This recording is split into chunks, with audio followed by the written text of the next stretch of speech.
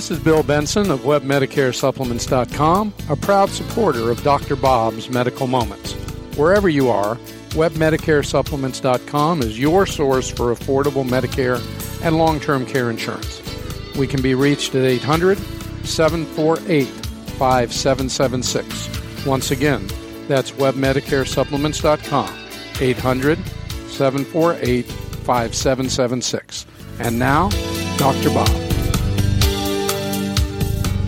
39 million reproductive age women use some form of contraception. Half use sterilization. 30% use tubal ligation. Women usually have laparoscopic tubal ligation. Laparoscopy requires small incisions and is immediately effective. It enables you to return to full activity right away. The risk of laparoscopy is bowel, bladder, or major blood vessel injury. It's typically under general anesthesia. Patients go home the same day.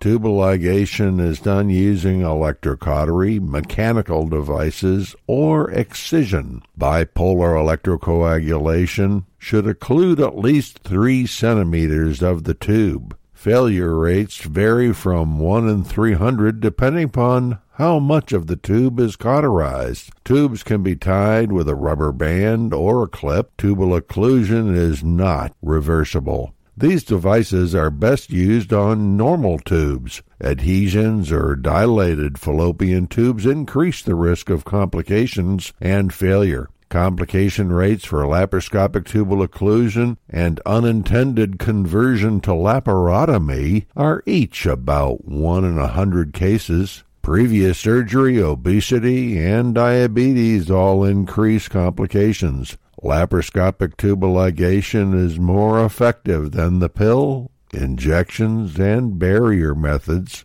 IUDs and subcutaneous implants, usually in the arm, are just as effective. At cesarean section, the fallopian tube is excised. After sterilizations, 1/3 of pregnancies are ectopic, but this is lower than ectopics without contraception. Sexual function is not affected with tubal ligation. Thank you, Dr. Bob.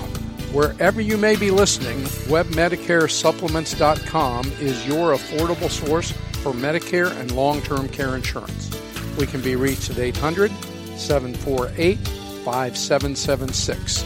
Once again, that's WebMedicareSupplements.com, 800-748-5776.